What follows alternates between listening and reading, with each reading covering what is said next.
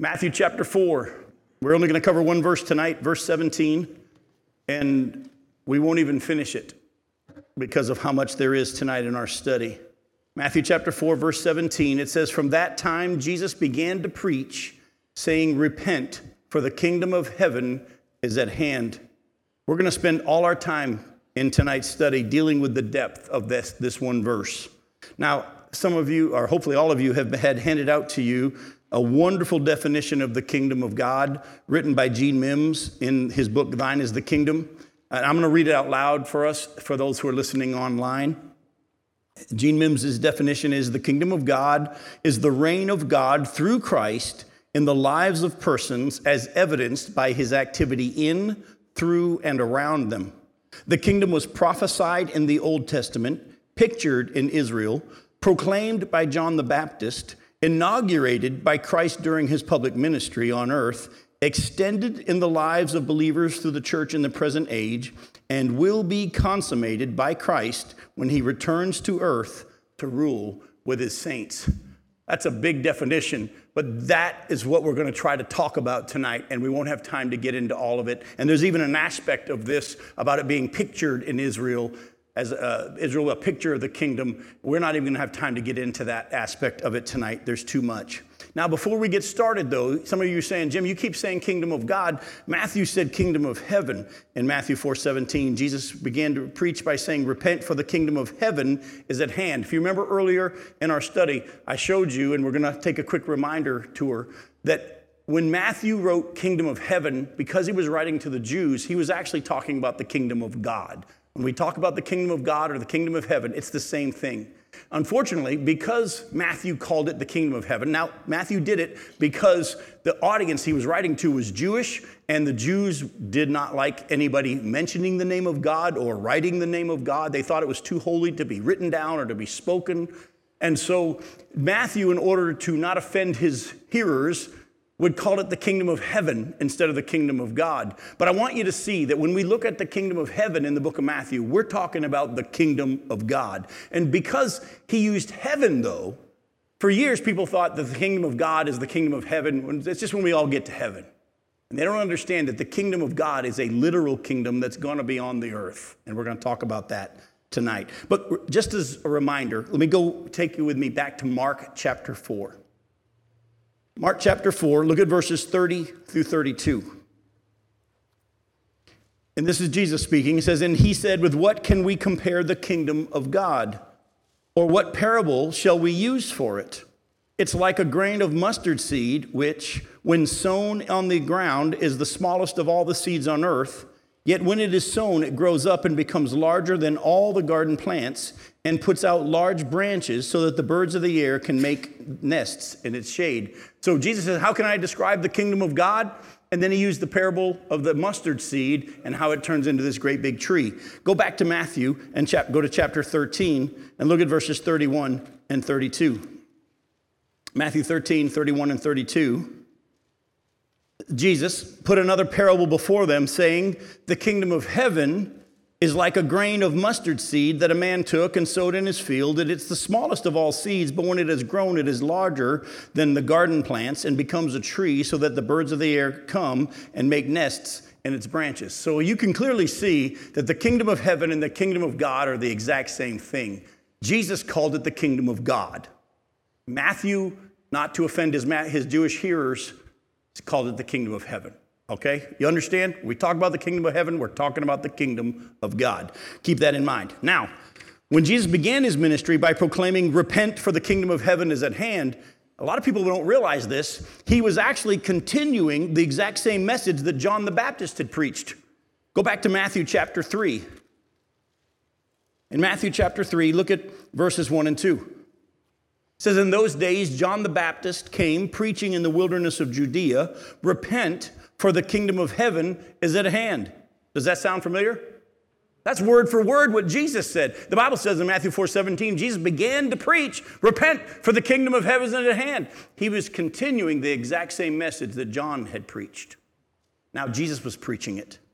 Now, the kingdom of God or the kingdom of heaven was prophesied about and promised in the Old Testament. And we're going to spend some time tonight taking a look at the promises of the coming kingdom of God in the Old Testament. And I can't wait to show it to you. It's pretty cool when you start to see the progressive revelation and how God gave a little bit more information here and a little more information here and a little more information here. And the picture becomes really pretty cool. Can't wait to show that to you. But before I show you how the Old Testament prophesied about the kingdom of God coming, I want to remind you of something. When we talk about the kingdom of God coming, there's a concept sometimes in people's minds that God, his kingdom he doesn't have full authority yet, but one day he's going to have full authority. You ever heard people talk like that? Because we know Satan's been given authority in this world for a season, has he not? Is he not the ruler of this world and the prince of the power of the air? So we think that Satan's got authority, but one day Jesus is going to have full authority. Oh, if you think God ever lost his full authority, you don't know who God is. And I want to show you from the scriptures that even though he's allowed Satan to have some dominion, by the way, didn't God give man dominion when he made them and put them in the garden? Does that mean God didn't have control anymore? Oh no. I want you to see from the scriptures, God's always been the ruler of the entire universe. It's always been his kingdom. Go to Psalm 145.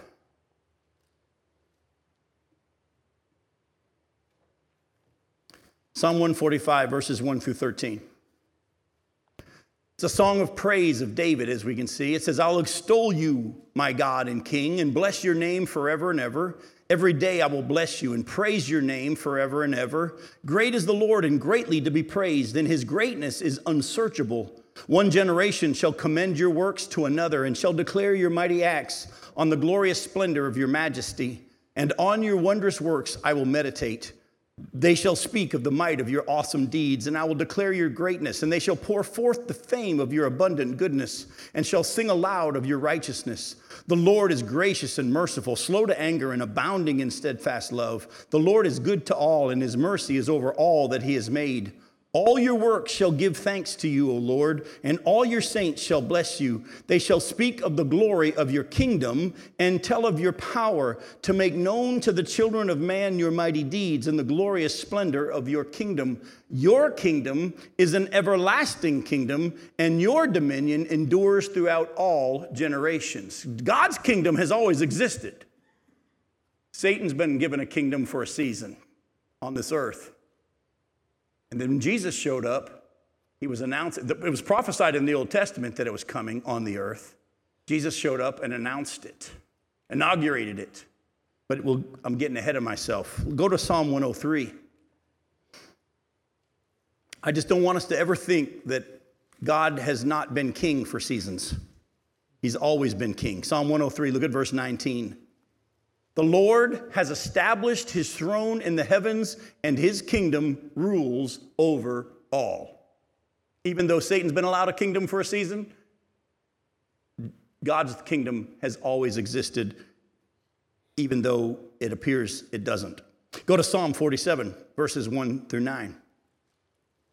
Psalm 47, verses 1 through 9. Clap your hands, all peoples. Shout to God with the loud songs of joy, for the Lord the Most High is to be feared, a great king over all the earth.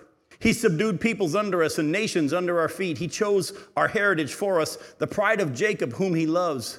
God has gone up with a shout, the Lord with the sound of a trumpet. Sing praises to God, sing praises to our King, sing praises, for God is the King of all the earth. Sing praises with a psalm. God reigns over the nations. God sits on his holy throne. The princes of the peoples gather as the people of the God of Abraham. For the shields of the earth belong to God, and he is highly exalted. One more, go to Psalm 24, verses 1 and 2. Yes, sir. Selah, that's a musical term. Because these are songs, mine has Selah as well, but it's a musical term. So that was an annotation, if you will, for the singers. All right. It says Selah. Oh, they're reading every word. That's all right. That's good. Go to Psalm 24, verses 1 and 2. No problem. I'm glad you asked questions. That's how we learn stuff. Of course, if you ask me questions, you might not learn anything. But go to Psalm 24. Go to verses 1 and 2. The earth is the Lord's and the fullness thereof, the world and all those who dwell therein. For he has founded it upon the sea and established it upon the rivers. As we talk about the coming kingdom of God, don't ever lose sight of the fact that God's been king over the whole universe all the time. But the kingdom is about to be revealed on the earth. And Jesus comes and says, repent, for the kingdom of God is at hand. Well, there had to have been an understanding about this kingdom of God for Jesus to say that repent, for the kingdom of God is at hand. And as you're about to see, there was prophecies in the Old Testament about a coming kingdom and a coming king to the earth. There can't be a kingdom without a king. All right? So go to 2 Samuel chapter 7, and we'll start taking a look at how God's word prophesied a time coming when a descendant of David would come and set up his eternal kingdom on the earth. 2 Samuel chapter 7. I'm going to say that again. God's word prophesied that a time was coming when a descendant of David would come and set up his eternal kingdom on the earth. 2 Samuel chapter 7, we look at verses 8 through 13. God speaking to David through Nathan, the prophet. Now therefore, thus you shall say to my servant David, thus says the Lord of hosts, I took you from the pasture, from following the sheep, that you should be prince over my people Israel. And I have been with you wherever you went and have cut off all your enemies from before you. And I will make for you a great name, like the name of the great ones of the earth. And I will appoint a place for my people Israel and will plant them so that they may dwell in their own place and be disturbed no more. Has that happened yet? No, it hasn't. And violent men shall afflict them no more. As formerly, from the time that I appointed judges over my people Israel, and I will give you rest from all your enemies. Moreover, the Lord declares to you that the Lord will make you a house. When your days are fulfilled and you lie down with your fathers, I will raise up your offspring after you, who shall come from your body, and I will establish his kingdom, and he shall build a house for my name, and I will establish the throne of his kingdom forever.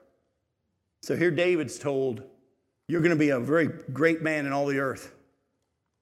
But after you die, after your time's up and you go sleep with your fathers, I'm going to take one of your descendants, someone's coming from your own body, and I'm going to make his kingdom an everlasting kingdom on the earth. Go to Psalm 89. You say, wait a minute, Jim. You said we're looking at prophecies. Why are we going to Psalms? A lot of people don't realize Psalms is not just a songbook, folks. It is full of prophecies. Some of the best prophecies are in the book of Psalms. A lot of the prophecies we've quoted and the New Testament quotes are quoted from the book of Psalms. Psalm 89, look at verses 1 through 4. I will sing of the steadfast love of the Lord forever. With my mouth I will make known your faithfulness to all generations. For I said, steadfast love will be built up forever. In the heavens you will establish your faithfulness. You have said, I have made a covenant with my chosen one. I have sworn to David, my servant, I will establish your offspring forever and build your throne for all generations. Here, they're singing about this promise to David in the book of Psalms. Go to Isaiah chapter 9.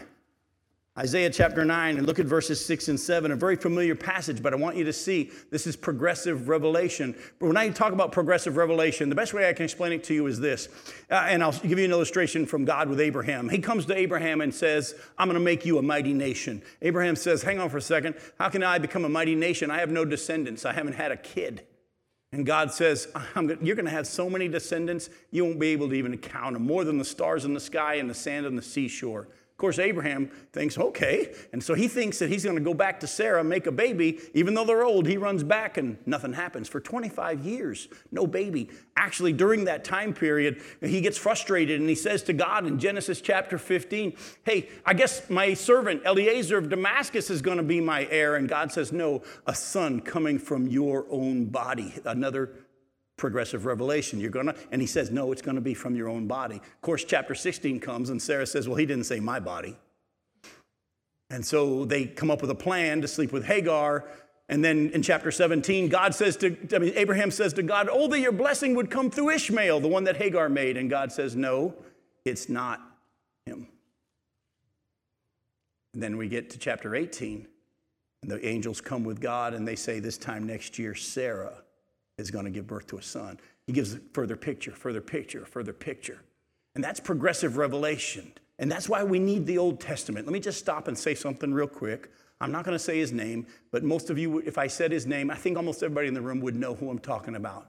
But there is a famous preacher who is nationally known, if not internationally known, who just recently has been quoted, and this is all documented, as saying that we need to unhitch the Christian church from the Old Testament. He's saying that older folks who grew up with the Old Testament can better handle the fact that they work together with the New Testament. But young people today, when you're trying to share the gospel with them, once they start finding about who God is, and then they go back and read the Old Testament, it looks like two different gods. And if we just unhitch the church from the Old Testament, we will be fine. Folks, you don't understand the whole book of the Scriptures. And unfortunately, this very, very famous preacher who's got a very, very famous dad has been quoted as saying this, and I'm just warning you, be careful.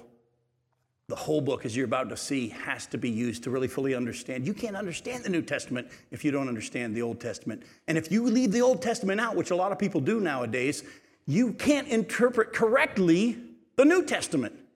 And that's why I want you to see tonight, as we talk about the kingdom of God, the Old Testament has given us so much groundwork so that when Jesus shows up and he says the kingdom of God is at hand, they knew what the kingdom was because the Old Testament had laid the foundations. The kingdom was going to be, as you're going to see, on the earth. It was going to be centered in Israel. And there was going to be a king that was coming, and he was going to be a descendant of David, and his kingdom was going to last forever. That's what we've learned so far. But in Isaiah chapter 9, verses 6 and 7, we get more progressive revelation. We find out a little bit more about this coming kingdom and this coming king. Look at what it says.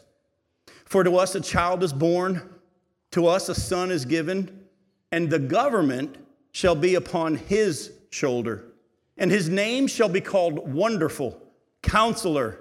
What's that next part? Mighty God, Everlasting Father, Prince of Peace.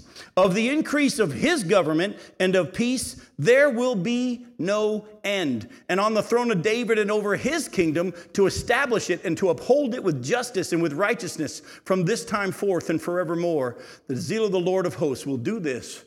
Now we get some more information. Not only is he going to be a descendant of David, he's also going to be God. Going to be called the Everlasting Father, Almighty God. And his kingdom will never end. Go to Micah chapter 5. Again, a passage we all love to look at Christmas time because it tells us that Jesus was born in Bethlehem. But look at Micah chapter 5, verse 2, and look closely at what it says. But you, O Bethlehem Ephrathah, who are too little to be among the clans of Judah, from you shall come forth for me one who is to be ruler in Israel, whose coming forth is from of old, from ancient days. Progressive revelation. We get some more information now.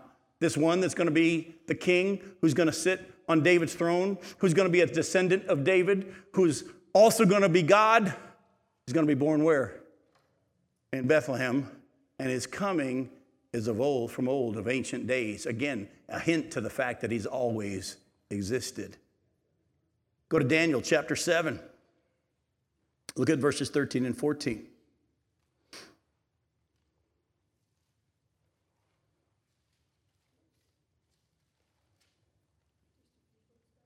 Daniel chapter 7, verses 13 and 14.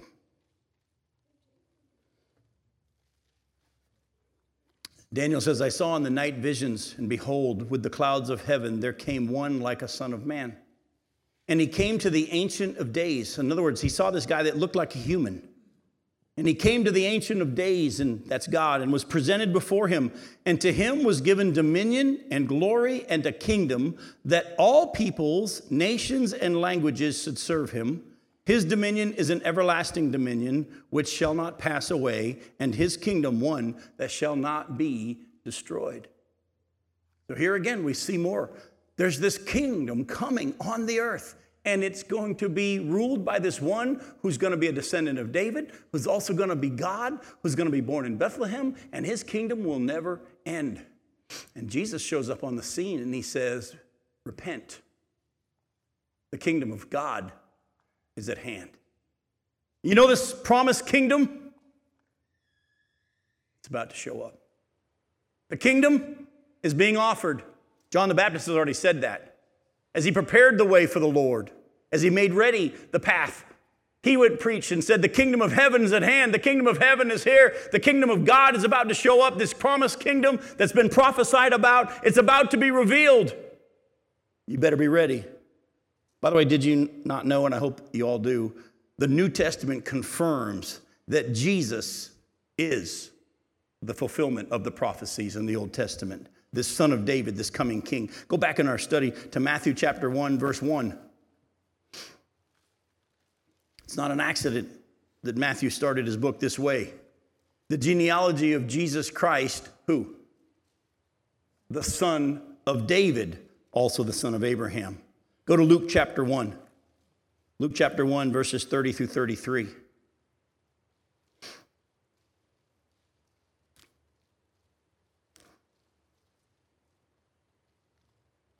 Luke chapter 1, verse 30, angel speaking to Mary, and the angel said to her, do not be afraid, Mary, for you have found favor with God. And behold, you will conceive in your womb and bear a son, and you shall call his name Jesus. He will be great and will be called the Son of the Most High. And the Lord God will give to him the throne of his father David, and he will reign over the house of Jacob. How long?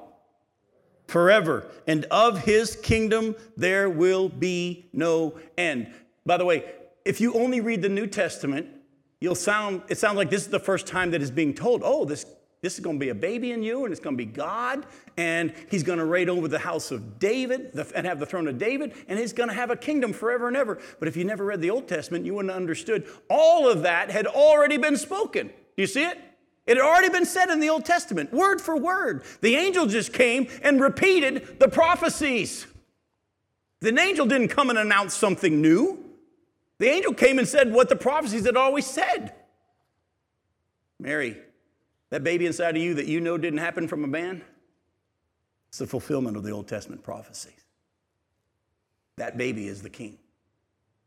That baby is the one that was prophesied. Go to Acts chapter 13. As you know, the Jews had a hard time really accepting this because he wasn't what they were expecting. Acts chapter 13, look at verses 22 through 25. Acts 13, verse 22 says, and when he had removed him, that's to remove Saul, he raised up David to be their king, of whom he testified and said, I have found in David, the son of Jesse, a man after my heart, who will do all my will. Of this man's offspring, God has brought to Israel a Savior, Jesus, as he promised. Before his coming, John had proclaimed a baptism of repentance to all the people of Israel. And as John was finishing his course, he said, what do you suppose that I am? I'm not he. No, but behold, after me one is coming, the sandals of whose feet I'm not worthy to untie. So here's the sermon's being preached. He says, look, remember the promise to David? It was fulfilled with Jesus. He's the one. Go to Acts chapter 2. Acts chapter 2, look at verses 22 through 36. This is Peter's sermon at Pentecost when the Holy Spirit comes upon them and he starts preaching. By the way, Peter hadn't been sitting up Saturday night working on his sermon. What God did through him on that day was the Holy Spirit taking over. And listen to what God says through Peter in Acts chapter 2, verse 22. Men of Israel, hear these words. Jesus of Nazareth, a man attested to you by God with mighty works and wonders and signs that God did through him in your midst, as you yourselves know. This Jesus delivered up according to the definite plan and foreknowledge of God, you crucified and killed by the hands of lawless men. God raised him up, loosing the pangs of death, because it was not possible for him to be held by it. For David says concerning him, I saw the Lord always before me, for he's at my right hand, that I may not be shaken. Therefore my heart was glad and my tongue rejoiced. My flesh also will dwell in hope. For you will not abandon my soul to Hades, or let your Holy One see corruption. You have made known to me the paths of life, and you will make me full of gladness with your presence. Brothers, I may say to you with confidence about the patriarch David, that he both died and was buried, and his tomb is with us to this day. In other words, his body went in the tomb, stayed there, and rotted. Being therefore a prophet, and knowing that God had sworn with an oath to him that he would set one of his descendants on his throne, he foresaw and spoke about the resurrection of Christ, of the Christ, of the Messiah, that he was not abandoned to Hades, nor did his flesh see corruption. This Jesus God raised up, and of all that we are witnesses, being therefore exalted at the right hand of God, and having received from the Father the promise of the Holy Spirit, he has poured out this that you yourselves are seeing and hearing. For David did not ascend into the heavens, but he himself says, the Lord said to my Lord, sit at my right hand until I make your enemies your footstool. Let all the house of Israel therefore know for certain that God has made him, this is Jesus, both Lord and Christ, this Jesus whom you crucified. Here we see Peter preaching, and he says, guys, look closely. When David wrote in the Psalms, you won't let your Holy One see decay, and you won't abandon my soul to Hades, he was prophesying that the promised one was going to die, but not stay in the tomb, and his body wouldn't decay. And you've all heard and seen and witnessed that Jesus was crucified according to the plan of God, but he's risen from the dead. And it wasn't talking about David, because David's still rotten. His bones are still rotten. Jesus is the one that's, and this is the fulfillment of the prophecy. He's the descendant of David, the coming king. Now, you may have noticed that both Jesus and John the Baptist, though, start their message about the kingdom of God with a certain word. What is it? Matthew chapter 3 and Matthew chapter 4. How did they start? They both preached the exact same message. They both started their message about the kingdom of God, announcing the kingdom of God with one word, with repent. Now don't miss this. This is important. As you're about to see, the only way you can enter into this kingdom, and it's been that way all along, the only way you can enter into the kingdom of God is through repentance and forgiveness of your sins.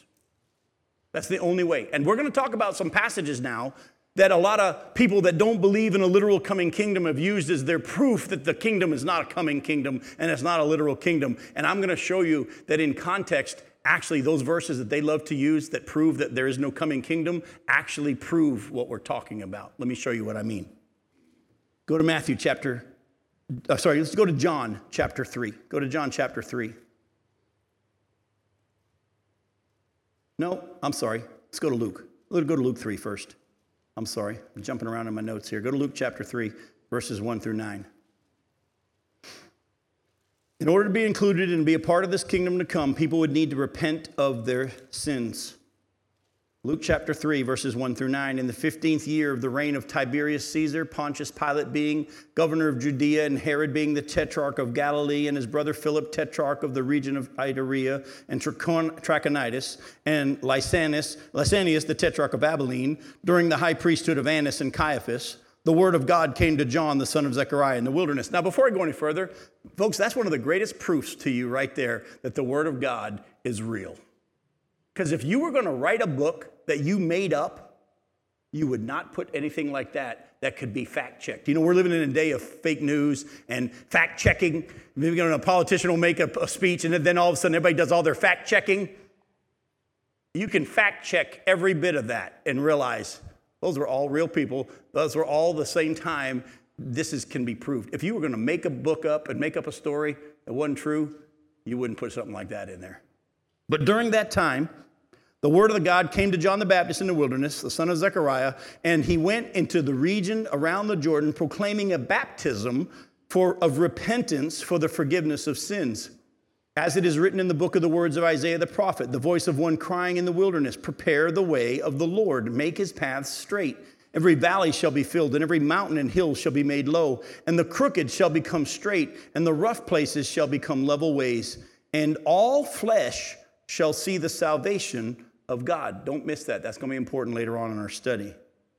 All right, so again, as he preached about the kingdom of God, he said you need to repent, and you need to have a baptism of repentance for remission of sins or forgiveness of sins. Go to John chapter 3 now. Here's Jesus having a conversation with a Pharisee named Nicodemus. And look closely what Jesus says to him in John chapter 3, verses 1 through 15. It says, now there was a man of the Pharisees named Nicodemus, a ruler of the Jews. This man came to Jesus by night and said to him, Rabbi, we know that you're a teacher come from God, for no one can do these signs that you do unless God is with him. By the way, I love how Nicodemus tipped the Pharisee's hand. You know, the Pharisees were saying, he's not from God. He's casting out demons by the prince of demons, Beelzebub, and he's got a demon. And publicly, the Pharisees were saying that this guy's not from God. Nicodemus comes to him at night and says, hey, we know you're from God. We know you're from God.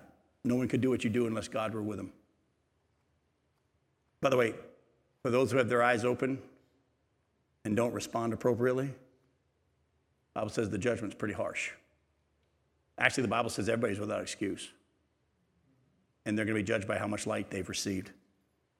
So he says, we know you're from God, for no one can do the signs you do unless God's with you. Jesus answers him and says, truly, truly, I say to you, unless one is born again, he cannot see the kingdom of God. Nicodemus said to him, how can a man be born when he is old? Can he enter a second time into his mother's womb and be born? Jesus answered, truly, truly, I say to you, unless one is born of water and the Spirit, he cannot enter the kingdom of God. That which is born of the flesh is flesh, and that which is born of the Spirit is spirit. Do not marvel that I said to you, you must be born again. The wind blows where it wishes, and you hear its sound, but you don't know where it comes from or where it goes. So it is with everyone who's born of the Spirit. Nicodemus said to Jesus, how can these things be? Jesus answered him, are you the teacher of Israel, and yet you don't understand these things? Truly, truly, I say to you, we speak of what we know and hear and witness to what we have seen, but you don't receive our testimony. If I've told you of earthly things and you don't believe, how can you believe if I tell you heavenly things? No one has ascended into heaven except he who descended from heaven, the Son of Man. And as Moses lifted up the serpent in the wilderness, so must the Son of Man be lifted up, that whoever believes in him may have eternal life. Jesus comes and tells Nicodemus, you want to get into the kingdom of God? You got to be born again. You can't even see the kingdom of God unless you're born again. He says, I don't understand. Like, go back into my mother's womb and be born a second time? He goes, no, that was born of the flesh is flesh. That which is born of the Spirit is spirit. So listen, Jesus was teaching that in order to enter into the kingdom, you had to enter spiritually. It's not a physical entering. Although it's going to be a physical kingdom, you enter it spiritually. Go to Luke chapter 17. This is that famous passage that a lot of people love to quote and say, this is proof that the kingdom of God's not coming to the earth. It's just spiritual. Now listen closely. In Luke chapter 17, verses 20 and 21, being asked by the Pharisees when the kingdom of God would come, he answered them, the kingdom of God is not coming in ways that can be observed. Nor will they say, look, here it is, or there, for behold, the kingdom of God is in the midst of you, or within you is a good translation as well. So they said, the Pharisees said, when's the kingdom of God coming? Okay, king, you're announcing that the kingdom's here and the kingdom's at hand. That means you're going to call yourself the king. Where's this kingdom? And Jesus says, the kingdom of God is not entered into by saying, oh, here it comes, and I'm just going to jump in the conga line. It's entered into spiritually to get into the kingdom. In other words, the Jews thought that whenever the king comes, they're Jews. And so when he comes and sets up his kingdom, we just get to be a part of it. Jesus says, no, that's not how the kingdom works. You don't just all of a sudden see the kingdom coming and say, here it is. No, it's a spiritual entry. Just like he was telling Nicodemus, you must be born again. Go to John chapter 1. Look at verses 1 through 13. All of a sudden, all these passages we've been looking at are going to come together in John's gospel here. In John chapter 1, verses 1 through 13. In the beginning was the Word, and the Word was with God, and the Word was God. And he was in the beginning with God. All things were made through him, and without him was not anything made that was made. In him was life, and the life was the light of men. And the light shines in the darkness, and the darkness has not overcome it. There was a man sent from God whose name was John. We know him as John the Baptist. He came as a witness to bear witness about the light, that all might believe through him. He was not the light, but he came to bear witness about the light. The true light, which gives light to everyone, was coming into the world. He was in the world, and the world was made through him, yet the world did not know him. And he came to his own, and his own people, that's the Jews, did not receive him. But to all who did receive him, who believed in his name, he gave the right to become children of God, who were born not of blood, nor of the will of the flesh, nor of the will of man, but of God. Oh, do you mean that when Jesus in John chapter 3 said to Nicodemus, you must be born again, what's born of the flesh is flesh, what's born of the spirit is spirit? That wasn't the first time that anybody's heard that. If you read the Gospel of John, it already had been announced and laid the foundation in John's Gospel. And what did Jesus say to Nicodemus? Son of Man, when he's lifted up, he'll draw all men to himself. Whoever believes in him will have eternal life. You want to be a part of the kingdom? You've got to repent. And you've got to seek the forgiveness of your sins. And you do that by putting your faith in the promised king. You want to be in the kingdom?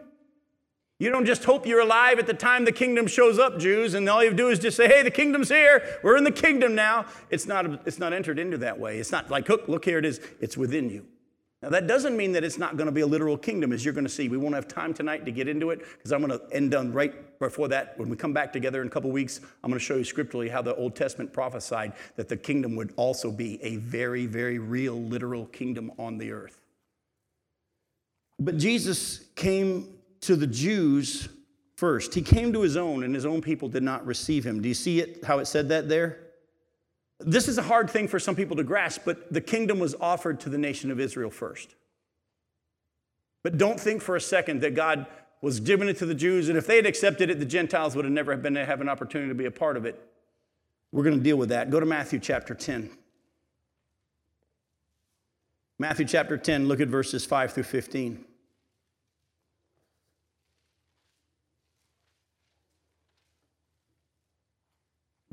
These 12, the apostles, Jesus sent out, instructing them, go nowhere among the Gentiles and enter no town of the Samaritans, but go rather to the lost sheep of the house of Israel. And proclaim as you go, saying, the kingdom of God or the kingdom of heaven is at hand. Heal the sick, raise the dead, cleanse lepers, cast out demons. You received without paying, give without pay. Acquire no gold or silver or copper for your belts, no bag for your journey, or 2 tunics or sandals or a staff, for the laborer deserves his food. And whatever town or village you enter, and if it's worthy, stay there until you depart. And as he goes on, look what he says. He says, I'm sending you out now to go announce this, that the kingdom of heaven is at hand. The kingdom of God is here. And as you go, I don't want you to go to any Gentile house. I don't want you to even go to towns of the Samaritans. I want you only to go to the lost sheep of Israel. Now, as a quick little aside, look at how he says. He says, oh, and when you go out, don't worry about how you're going to be paid. I'm just going to tell you, this is one of the reasons why just a preacher doesn't charge for anything. I don't ever say to a place, I'll only come speak if you can promise that you'll cover this or cover that. If you give me nothing, I'll come. I never want to say to anybody, you can't hear God's word unless you have enough money. That's why if you want one of my books, we give them away, and we'll even pay for the shipping and handling. Because I really believe that we are to just give the word of God away free. The Bible says that. We're to just give it away free. And I've learned that when you do what he says and just trust him, God provides even more. How many ministries nowadays will say it this way, we'll send you this material if you'll make a donation. That's not what the Bible teaches. If you don't make a donation, we'll send it to you. And let me give you an example of how awesome God is. Just a couple of weeks ago, I was at my home church. A man runs up to me and says, Jim, I need another book. I said, no problem. Send me an email, send me an address, and we'll mail you a book. He goes, well, what about the money? I was like, we don't charge. He goes, well, I'm willing to pay $5 for the book. I was like, I don't care. Whether you pay $5 or not, I don't care. We're going to just mail you the book. Just send me an email. So he sends an email, gives us his address. I throw 2 books in. Because I don't know, you might want to give it to somebody. 2 days later, through PayPal, he sends $100 as a thank you for the book. When we didn't worry about it, God says, look, you trusted me, watch what I do. But too many of our churches are sitting around trying to figure out how we can make sure we're taking care of ourselves. Why don't we just go do what God tells you to do and share it like you got a God that'll take care of you, and watch how he won't open the windows of heaven as he's promised. But it's sad that too many ministries are nowadays trying to figure out how they can cover costs. Jesus said, don't do that when you go out. But he also told them, don't go to the Gentiles. Go to Romans chapter 1. Look at verses 16 and 17. For I'm not ashamed of the gospel, For it's the power of God for salvation to everyone who believes. To the Jew first, and also to the Greek, or to the Gentile. For in it the righteousness of God is revealed from faith for faith, as it is written, the righteous shall live by faith. By the way, does anybody know where that was written, where the righteous shall live by faith? You don't have to give me the exact address. I'm going to just ask you, was it Old Testament or New Testament? It was Old Testament. Again, you can't understand the New Testament unless you know the Old Testament, because the New Testament is just tying back to prophecies and promises in the Old Testament. But again, why did God send the message to the Jew first and then the Gentile? Oh, as you're about to see, all along it's been to the Gentile. But God did announce the kingdom to the Jews first, but the kingdom had been announced for many, many years. Remember when Jesus went into his hometown of Nazareth and he preached? And then he said, this prophecy has been fulfilled in your hearing. In other words, I'm the king. And they said, do some of the works we heard you did in Capernaum. Physician, heal yourself. Do something that we can see. And Jesus then says, let me tell you something. Back in the time of Elijah, when there was a famine and a drought, there were a lot of widows in Israel. And God sent Elijah to a Gentile widow. Oh, and you know, in the time of Naaman, the leper who was healed, there were a lot of lepers in Israel, but God only healed a Gentile Naaman. They got so mad. They took him up to the hill to throw him off, and he just walked away from their midst. But Jesus said, look, God's been reaching out to the Gentiles all along too. Actually, go with me to Isaiah chapter 40. Go to Isaiah chapter 40. God's word all along had promised that the kingdom was available to all people. It's available for all who believe. It was announced to the Jews first because they got the word of God and the revelation of God, and they have the law and his word and the miracles that they got to see. But it has always been for all the people. Go to Isaiah chapter 40. Look at verses 3 through 5.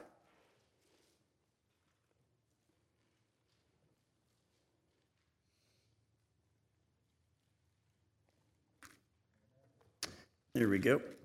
Comfort my people, says your God. Speak tenderly to Jerusalem and cry to her that her warfare is ended, that her iniquity is pardoned, that she has received from the Lord's hand double for all her sins. A voice cries in the wilderness, prepare the way of the Lord. Make straight in the desert a highway for our God. Every valley shall be lifted up, and every mountain and hill be made low. The uneven ground shall become level, and the rough places a plain. And the glory of the Lord shall be revealed, and what?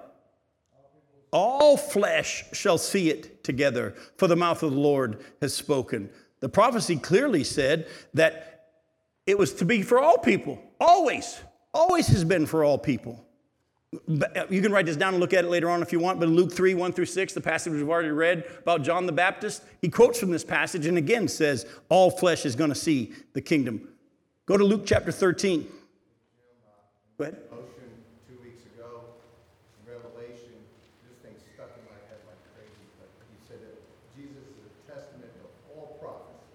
Yeah, all prophecy points to Jesus. The testament, Revelation chapter 19, verse 10, the testimony of Jesus is the spirit of prophecy. It all points to Jesus. Look at Luke 13, verses 22 through 30.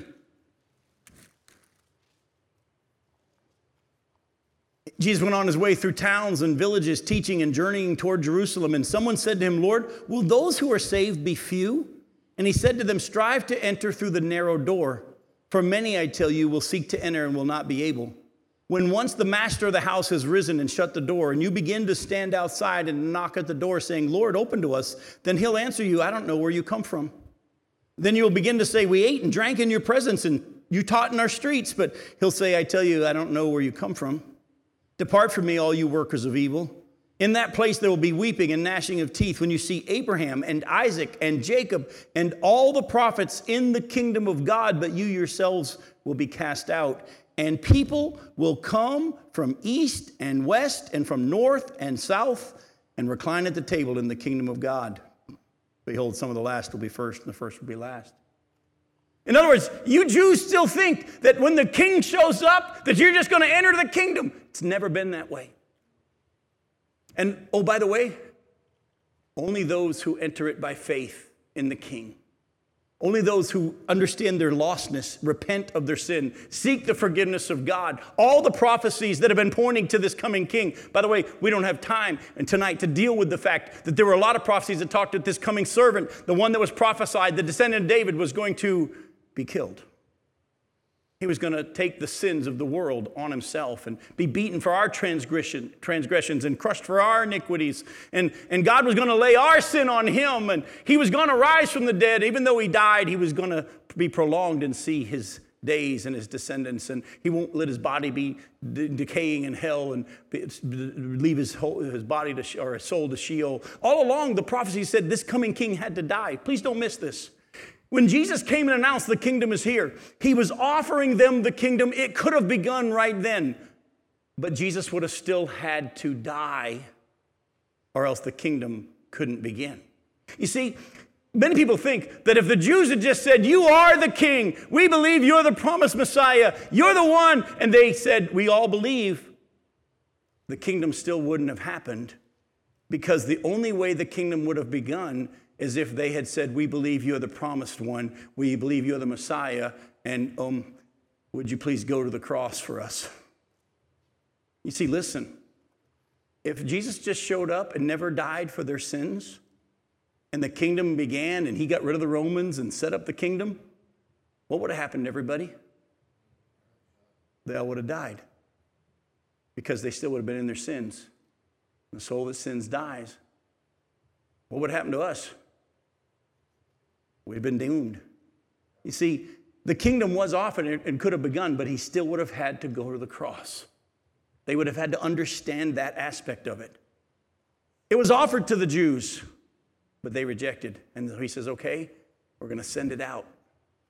We're going to send it out and offer it to the whole world. It's been that way all along. Go to Acts chapter 11. Acts chapter 11, verses 1 through 18.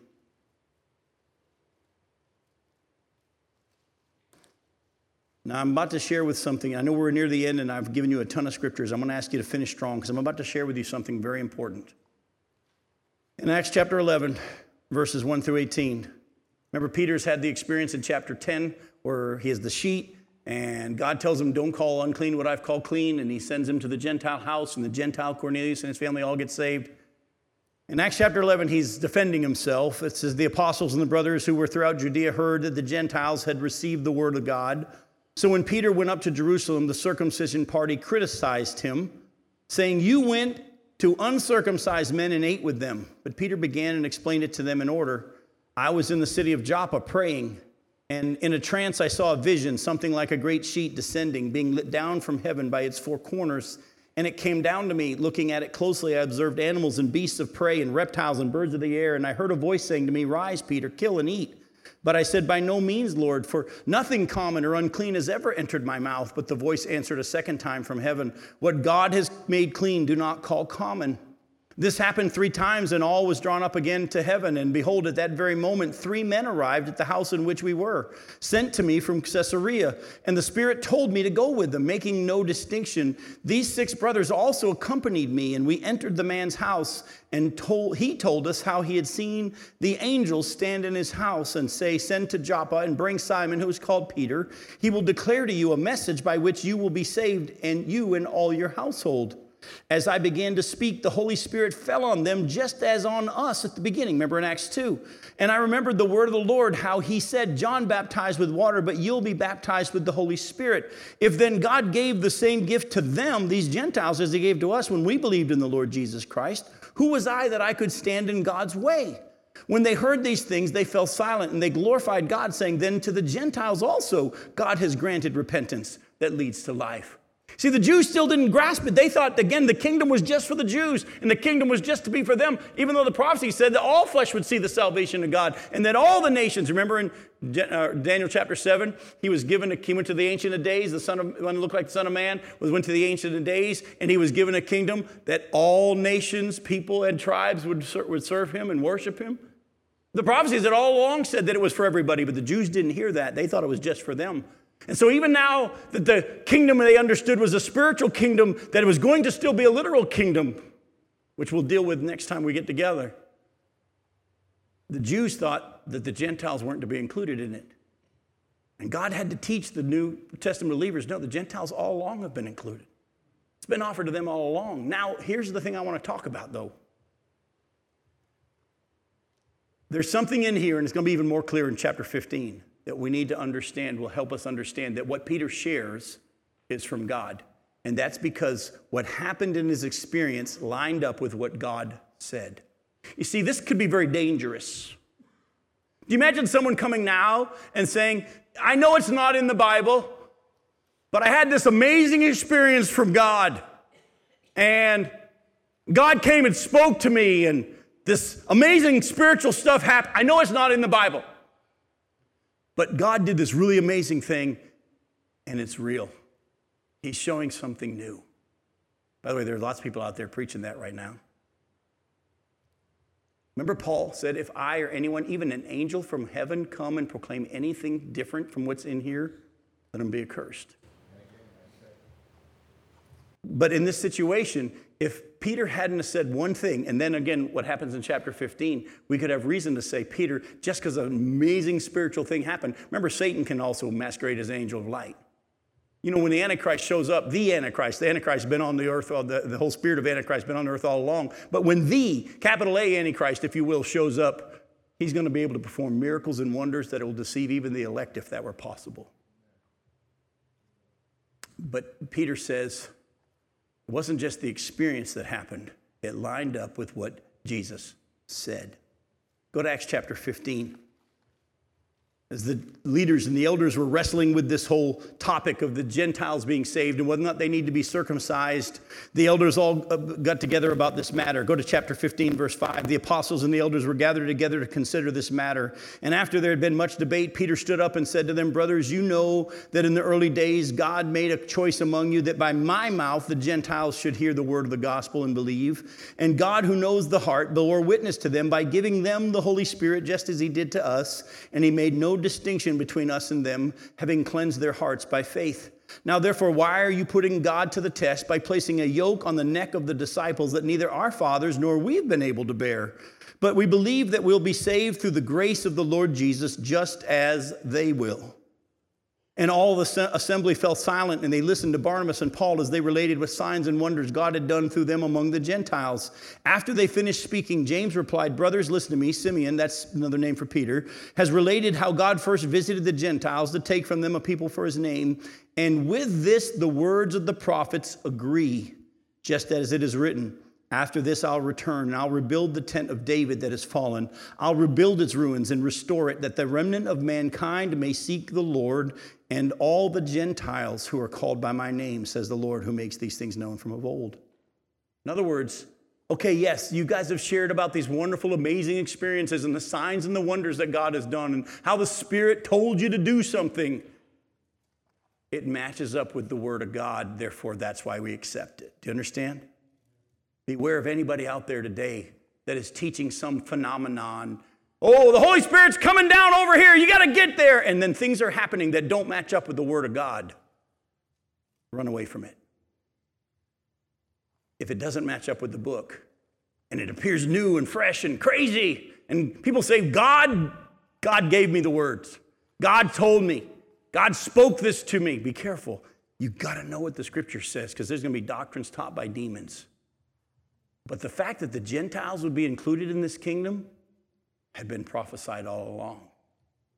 Yes, I'm sorry? That's part of it as well. That was written back in Deuteronomy chapter 32, verse 21. Way back then, God said that he was going to do that. He offered it to the Jews first. Why? They had a lot more light, a lot more information. Had it been offered to the Gentiles all along? Yes. But when it was inaugurated by Jesus, he came to his own people first because they had had the more information about it. And he said, it's here, let's get going. And their job was to spread it to the whole world. Of course, they didn't. They said, it's really about us. What we're going to do when we get back in 2 weeks is we're going to deal with the fact, and there's so many more prophecies I want to show you, that the Old Testament also showed, though, that this coming kingdom, even though it's only can be entered into spiritually, is going to be a literal kingdom on the earth. And you need to understand that because we live in a day in which most of Christianity doesn't believe in a literal kingdom on the earth. Most of Christianity, a large percentage of Christians today don't believe. They're amillennial, if you will. They don't believe that the actual kingdom is going to be on the earth. And I'm going to show you from Scripture, it has to be. And I'll show you those prophecies when we get back together next time. Until then, I love you. See you then.